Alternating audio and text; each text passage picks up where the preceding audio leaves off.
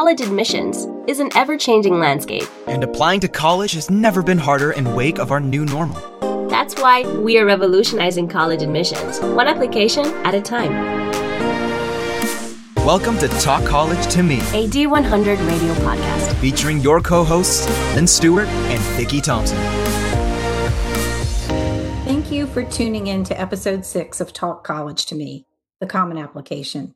Tonight, we're delighted to welcome our friend Scott Anderson.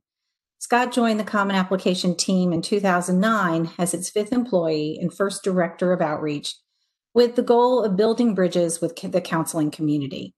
Today, he partners with educators, researchers, and designers to create services, programs, and resources that enable student success. Before joining the Common Application, Scott worked in college admissions counseling for 16 years on both the college and secondary levels. He holds a Bachelor of Arts in English from the University of Virginia and a master's from the University of Vermont. Scott is a past chair of the National Association of College Admission Counseling's Admission Practices Committee. Scott, thanks so much for joining us today. You bet, Vicki. It's my pleasure to be here. So let's start with a question, our first one. The Common Application has just grown every year, adding both public and private colleges and universities to the list of schools that accept the application. Will you talk about how the Common Application has evolved over the years and why it's trusted by so many as the go-to application for students? Yeah, sure. I am happy to. You know, the Common App has been around a lot longer than many people realize sometimes. It was founded in 1975. And it was based on the prevailing technology of the day, which was the photocopier. You had enterprising deans of admission and some college counselors who came together to make applying to college easier for students. And there were 15 founding colleges of the Common App, for the most part, smaller, selective liberal arts colleges that were scattered about the country. And the idea was students could fill out one form, photocopy it, and send it off. And so it was kind of an access initiative on two sides, if you think about it, because on the one hand, it was access for students who were exposed to colleges that they may not have been exposed to by applying to this set of colleges. And it was also an access initiative for the universities themselves because they were suddenly able to introduce themselves to students who might not have found them otherwise. If you fast forward to today, those 15 member colleges have grown into a membership of over 900 colleges and universities. And I say membership because that's a really important part of our story. Most people know the Common App for the tool that we have, which is the application itself. But we're actually a not-for-profit membership association of colleges. And along the way, we have seen a lot of changes in our membership. Originally, it was only for private colleges. But in 2001, public universities were invited to join the membership for the first time. And today, almost a quarter of the members of the Common App are public universities, including 80% of the public flagships in the U.S. International schools joined in 2010. And we continue to grow and expand the diversity of members, which in turn expands the diversity of students who are using the Common App. You know, you asked why we're trusted by so many. I think it goes back to the fact that we are a not-for-profit player in a very commercial space in many ways. We are a mission-driven organization. Our mission is to promote access, equity, and integrity in the college admission process. And that is core to everything we are, everything that we do. It's core to how we think about serving students and serving counselors and serving families. And we hold ourselves to a really high standard in that regard. And I think it shows by the loyalty that we have in counselors who come back to us year to year and in those counselors who recommend us to students year to year. Absolutely. Thank you, Scott. It's been a great tool for my students for many, many years. Thank you, Scott. I've been acquainted with Common App since the late 90s, mid to late 90s when I worked in college admissions, and I was at a private school. And back then, it was pretty much only private schools. I was at a Jesuit school. So I've been familiar with it for a long time. I did not know it dated back to 1975, however. So yes, it does. That was a nice little piece of trivia. Vicki and I have used the Common Application to help students understand the different parts of a college application and guide our seniors through the process at the start of each year. A lot of students don't have access to college counselors. How can the Common Application be a resource for them as they apply to college?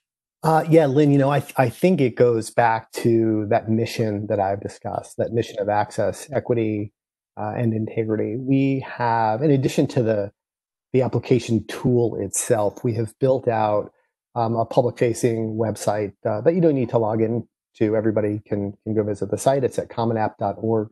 And we've built out a lot of resources there to help students and educators and families really wherever they are in the process. So for students like your co-hosts here who are in the thick of applying to college, you've got resources to help them with that immediate need of, how do I create an account, or how do I think about approaching my essay, things like that.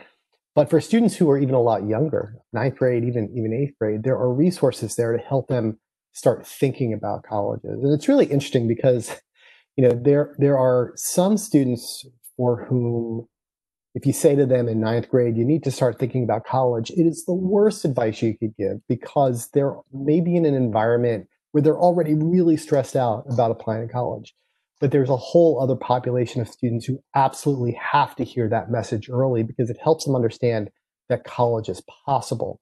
And so we've tried to build out resources to address them.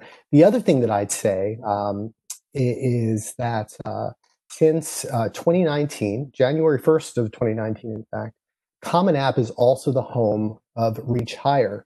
Reach Higher is the college access initiative that Michelle Obama started while she was in the White House. And the entire goal behind that was to build a college-going culture, to inspire students to understand that college was a possibility for them. And we are so happy that Reach Higher is part of the Common App now.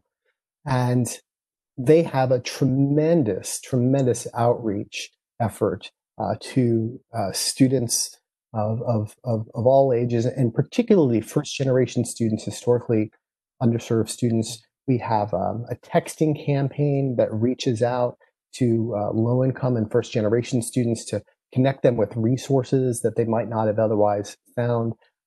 They have a tremendous social media presence.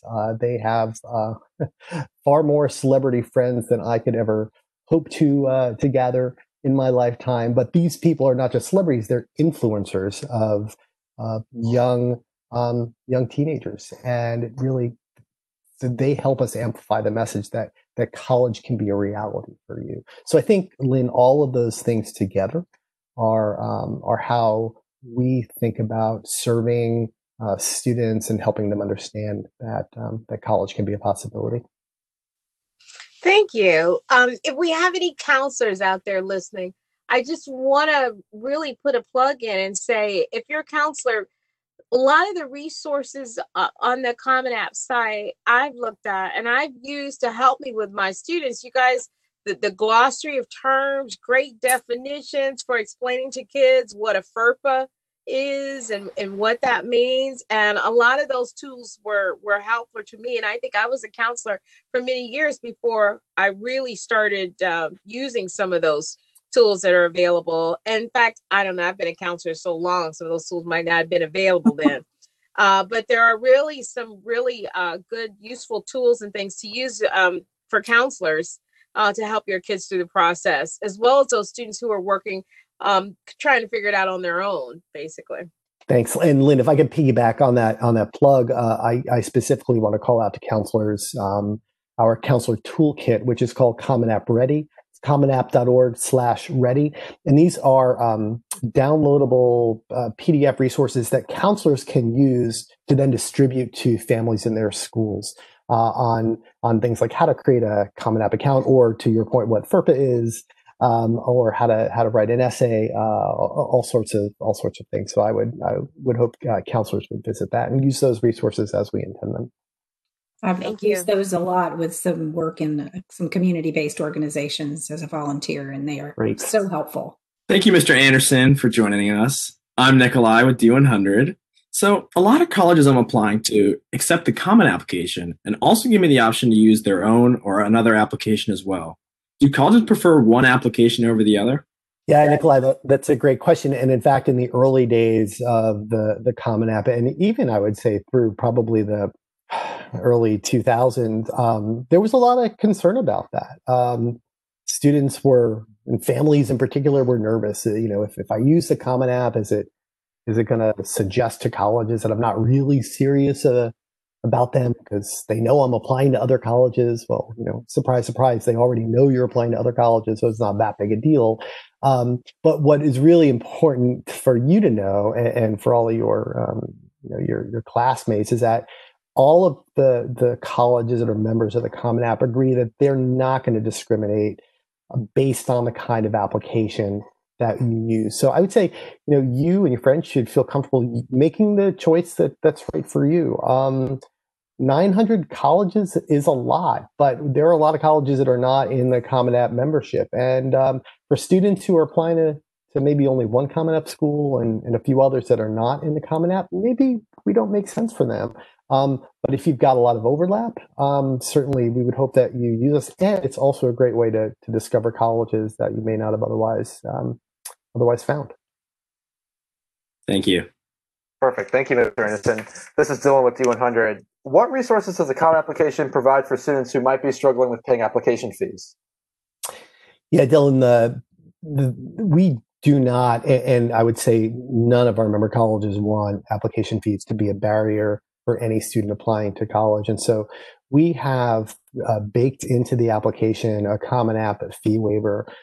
Pretty early on in the application, students are presented with a question that reads something like, our member colleges don't want fees to be a barrier. Do you think your family circumstances might qualify you for a fee waiver? It's pretty general. And if students answer yes, then they're presented with a list of criteria that are widely agreed upon by organizations like the Common App and College Board and ACT. They're based on things like income levels. If students receive free and reduced lunch, maybe they've already received a fee waiver for an SAT exam or an ACT exam. And if students answer yes to that question and select one of those options, then that action essentially acts as payment for any colleges to which they ultimately apply. So when it comes time to submit the application and go to the payment screen, students can submit those applications without paying any fee. The other thing that's really interesting, and I think not many people know about it, is that this year about 450 of our 900 plus member colleges don't charge any fee at all. And so there are really a lot of opportunities for students who might have challenges paying application fees. I'll also add that the colleges themselves can offer fee waivers. So even if students don't qualify for those need-based fee waivers that I described in the Common App, there may be other ways for students to access fee waivers that the colleges themselves would give out through the Common App. Perfect. Thank you. Scott, there was an announcement last week that the Common Application has removed the discipline question from the application. Will you talk about that decision and how that's going to be helpful to students, all students? Will colleges maybe decide to ask that discipline question in another way through their own questions? Sure. Last week was a big week for us. It was very exciting when we were able to share this news that we had been working on for a long time. And just to clarify, the question, Vicki, that you're referring to, essentially asks students if they've been suspended or otherwise had disciplinary infractions in their high school. They have to answer yes or no. That same question is actually posed to counselors as well. And so our move is to remove this for the coming year. So it's still there for this year. But beginning with the 2021-2022 year, it will move. As part of our organizational evolution and our commitment to making the admissions process more equitable, more accessible, we're starting to turn the microscope on ourselves, and starting to look at how we, through the questions that we ask, might be contributing to to some of the inequities that are out there that students experience. There's a lot of research that exists about how about the disparities in disciplinary sanctions based on racial and demographic information. There was a study by the Center for Civil Rights that found that suspension rates for Black students are 3.5 times higher than those for white students, and that's nationally. You can't look at information like that, at data like that, and not see the inequities in it. So we knew that this was an issue, broadly speaking, for our country, but we spent some time this year also looking closely at the data that we have within the Common App. We looked at what our own applicants were experiencing. We found similar levels of disparity among racial and ethnic groups within the Common App in terms of who was answering yes and who was answering no to those questions. We also found that students who answered yes to that question were actually less likely to ultimately submit the application than those who answered no. And we don't want that to be a barrier to applying to college. The other thing that was really interesting, and I know you know this as a counselor, so I mentioned that this question appears for both students and for counselors. Students are required to answer it, and they've got two choices, yes and no, but counselors have a little bit more latitude. Counselors are asked the question if a student has been suspended or expelled on probation, etc. They can answer yes, they can answer no, they can indicate school policy prevents me from responding, or they can just leave it blank and not answer at all because it's not a required question. And what we found with the counselor responses was fascinating. 42% of all counselors were not providing any response at all, either because their school policy prevented them from responding or because they just left it blank. And so when you think about getting rid of the question for students and creating a more equitable and a level playing field, when you look at what counselors are providing, we think that colleges probably thought they were getting a lot more information from counselors than they actually were. If 42% aren't even giving them an answer at all. The other thing is, and this is astounding to me, last year there were over 1 million students who used the Common App to apply for first year admission. Counselors of only 5,000 applicants said, yeah, there was a problem here. And so that is a huge disparity. It's 0.5% of the whole applicant pool. So how is this going to benefit students? It's going to remove a question that potentially has a chilling effect on students in their ability to apply. And it will acknowledge just the inequities that are inherent in the educational systems that we all exist within. And to the extent that we are able to help get over some of those barriers, remove some of those barriers, we want to be contributors to those solutions. Thank you, Scott. I think it's such a good thing for kids. And I know as a counselor, it's always a question that there's a lot of discussion about with students who have had discipline issues. And in every school in which I've worked, the discipline reporting policy has been a little different from school to school. So it's been a murky thing. I'm happy to see it go for that reason. And I'm also just excited to hear that it's leaving for kids who don't have the kind of guidance that's provided by, schools that have college counselors in that role. Yeah. And, I think also, Vicki, you asked me another part of the question that I didn't answer, which was, are colleges going to continue to ask the question? So it is important to know that that if colleges wish to continue asking some version of this disciplinary question, they can in their supplemental questions. At the same time, we are going to make available to them all of the research that we have, both internal and external, so that they can have those important conversations on their own campuses about whether this is something that makes sense for them or not. If colleges do continue to ask the question, we will not make any assumptions that they're doing it for the wrong reasons. There are colleges that have thought long and hard about this and have talked with our own communities, and will continue to ask. We are sure of that, but we want to make sure that everybody's got the context for the questions themselves. Thank you. Thanks, Scott. The Common App has added a place for students to talk about their experience during the pandemic. Why only 250 words? And how might that change as we approach the second year of living with COVID-19? I hate I even have to say it like that. That's the reality.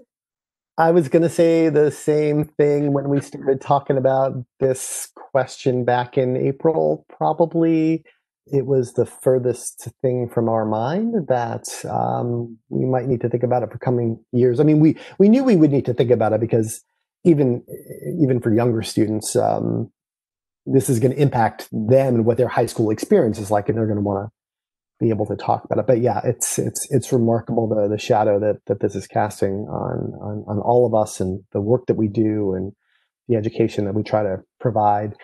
So why only 250 words? It's a great question. One of the things that I haven't mentioned is how important it is for us as we are looking at the application and thinking about changes that we might want to make and enhancements we might want to make, how important it is for us to gather feedback from our constituent groups, so from our member colleges and from students. Our UX team spends a lot of time working with students as we try out new ways of laying out questions and new questions themselves. But also, it's really important that we work with counselors. So we have an advisory group of counselors, and we engage them deeply on this topic.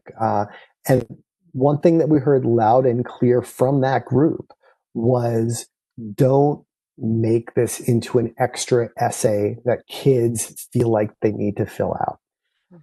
And 250 words doesn't give a lot of space, but it gives enough space for students who are truly compelled to share something about what their experiences have been like. We had such interesting conversations about this. And I know that you probably, as you're working with your own students, and those of us who are in this profession, we've read a lot about this, this big debate. Do I write something? Do I not write something? And we don't want any student to feel compelled to write something if they don't feel like it. We also recognize that this situation, this pandemic, and its aftermath, it's not even an aftermath, we're still in it, has impacted different people in different ways. So for some, it has been a monumental inconvenience. For others, it has been devastating to their families, devastating to their livelihood. They've experienced true loss.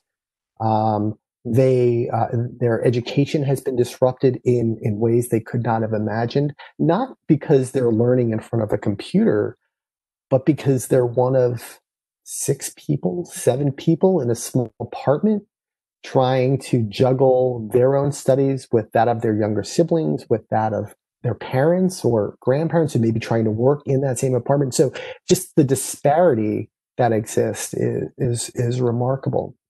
So the reason I bring all of this up is because the 250 word limit was really designed so that students could sort of tell us what had happened to them if they felt like it, without necessarily making them feel like they needed to tell us and then reflect upon what had happened to them.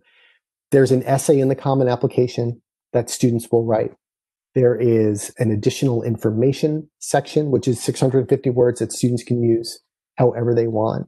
And our thought was, for the students for whom the COVID-19 experience has been truly impactful, truly transformational in some way, they've got other spaces in the application where they can talk about it more fully and give it the treatment that it needs and deserves. But for students who simply want to let us know how this has impacted them or their daily life without dwelling on it, they can use the space for it. And the other thing too is that none of us want this experience to define students. There are so many amazing things that students want to share about themselves and should share about themselves. And it shouldn't all just be based on this pandemic. And so our hope is that with this additional question in its abbreviated format, plus the spaces that already exist within the application that students can tell their full story in the way that they want to tell it.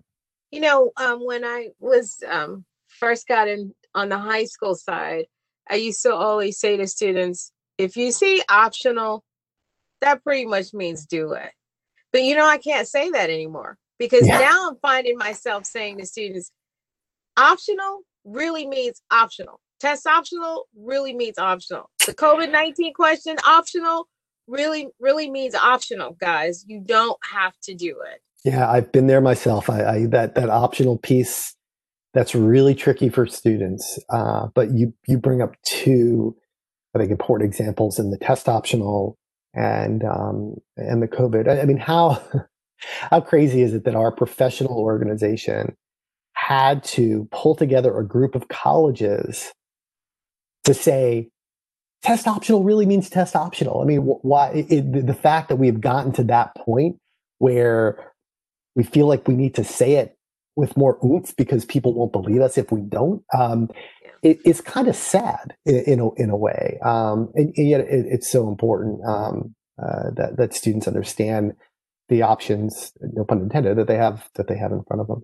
Yeah, and there's still a lot of anxiety over the testing piece. I think it's going to be a year before students. We'll have to go through this cycle before students and their families really buy in. Yeah, and have some comfort with the whole term test optional. And actually parlaying off of the test optional topic, in the Common App, if you test scores through the testing tab and you're applying test optional to an institution, are they able to see your scores in any way? And then my second question, parlaying off of that, is, do you have any predictions about how many students will be using the test optional application this year? Yeah, and I'll parlay off of that and say parlay would be an excellent SAT word if you were actually taking the test and had perfect. A test in which to do it. Yeah, so there's part of that is a functional question, and part of it's a philosophical question, I guess. So there is a section within the Common App where students can self-report their testing. There are colleges that are test optional as well, and colleges that have been test optional for years, and some that are new to the game. There is no connection functionally between a college's test optional policies and what students put in the testing section itself. What I mean by that is, if you're applying and you've got maybe a mix of test optional colleges and colleges that are not test optional, and you put tests in the testing section of Common App, those test scores will go to every college that you submit them to. But there's a little trick that a lot of people don't realize. In the testing section, there's a leading question, and it asks, are there any test scores that you want to report? And you say yes or no, and then we give you a list. I want to report an AP. I want to report an ACT. And when you indicate those things, we give you fields so you can fill out those scores, and you put them in. And let's say you're then going to apply to I'll pick Rhodes College, since I know the dean was just a guest on the show recently. And then let's say you're going to apply to another test optional school after that. If you go back and change the response to that leading question, do you want to report any test scores? To no, those scores will vanish, but they're not gone. So you can then go ahead and submit to the next college without your test scores and be very comfortable knowing that they are never going to receive them. If you then apply to another college that requires tests, and you go back to change that question to yes again, all of the scores you had put in before will come back. So it's a little trick of the system. So that's what I would say about how the testing section works. So if you submit your scores to the college, they will see them. If you don't, they won't. And we have a way to accommodate that. Do I have a prediction about how many students will choose test optional this year? I can safely say more than last year, but I won't put a number on it. I will say this. Last year, I think between 30 and 40% of Common App members indicated that they were test optional or test flexible in some way. This year, that number is closer, I think, between 80 and 85%. So a significant increase in the number of Common App colleges that are doing something different with testing this year. So that by its state, that combined with the fact that it's just hard to find a test center these days. And even if you do, there's a question of whether or not you feel safe going into it and taking a test, for several hours. So more students will certainly use it this year. How many, that remains to be seen. And that's a number we'll be looking at closely. Perfect. Thank you. So the moment we've been waiting for on when you hit the submit button on the application for a school through the Common App, what happens next? Right. So Nikolai, this is spoiler alert, because the very next thing that happens is your computer screen fills with confetti. And I'm not making that up. We implemented this last year, and it's literally this burst of confetti because it's a big deal. You just applied to college. That's pretty awesome. And we want to celebrate with you. And there's also a button that allows you to burst the confetti over and over again. And we actually watched students do that from afar. It was kind of fun when we did that. So that's the very next thing that will happen. There's also a screen that will pop up that is a message from your college that says, hey, here are the next steps for you. And it will take you to some information that they may want you to know. So maybe it's about applying for financial aid. Maybe it's about making sure that you submit any other writing supplements that may be extra that you need to do. So there's some housekeeping things. But beyond that, once midnight hits on whatever day it is that you submit, we kick off a process that starts delivering your application along with everyone else's to the colleges to which you've applied. And if your counselors and your teachers have already submitted their recommendations and transcripts and such, which probably they've done because they're very on top of things, that's the point at which we will match those documents with your application, package them together, and deliver them to the colleges so that they can then download them and import them into their student information systems. I will say, because if I don't say this, every counselor in the country is going to be angry with me. Just because it is there at that moment doesn't mean they can put their fingers on it, right? So I say that because even though it's electronic and even though it's instantaneous in terms of the submission of it, it takes time for colleges to match up documents with student records. So do not fret if you submit and or your counselor submits or your teacher and you get a note saying the stuff's not there. If you've done it, it's there. It just may take them a little bit of time to pull it all together and realize it. This is also probably as good a time as any to advise all students, not just the two of you, not to procrastinate. And I'll give you a reason why. On January 1st of this year at 11:59 p.m., we had 908 submissions in that minute alone. And so, yeah, if you can imagine a graph that goes up and up and up and then like shoots way up at 11:59 p.m., that's when everybody submits. So don't wait to the last minute, not because we can't handle it. We can. I mean, 908 submissions in 60 seconds is a lot. But because if you have questions or students have questions, we're not going to have time to get back to you with answers to those questions. Our support is 24/7 around the clock, but it's busy at that time of day. So if you're waiting until the last minute, incidentally, right after 11:59 p.m., that graph shoots way back down. It's like the grand voice in the sky said, "Pencils down," and everybody stops.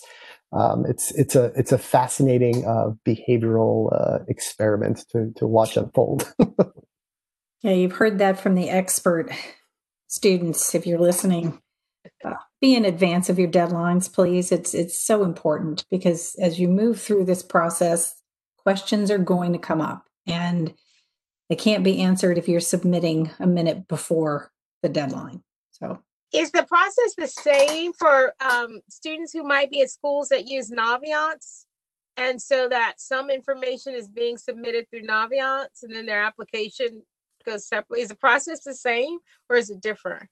The process is exactly the same. So the only difference is that for schools using Naviance or one of our other partners, whether it be Maya Learning or Bridgeu, we have several of them, several new ones this year. The only difference is that the counselors and teachers will submit through those platforms and everything still comes to us and we hold those documents in reserve again until the student application comes in, and then we deliver everything together. Thank you so much.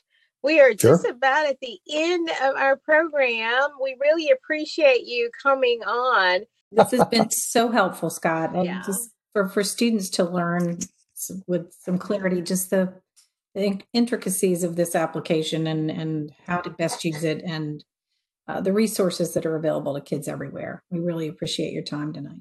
Yeah, it's my pleasure to talk to all of you. Thank you so much. Sure. Dylan, Nikolai, good luck. Thank you.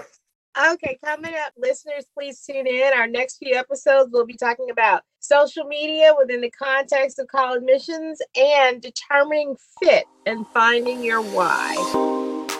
For more information discussed in this episode, please visit d100.college. The views, information, or opinions expressed during this episode are solely those of the individuals involved and do not necessarily represent those of their respective institutions or organizations.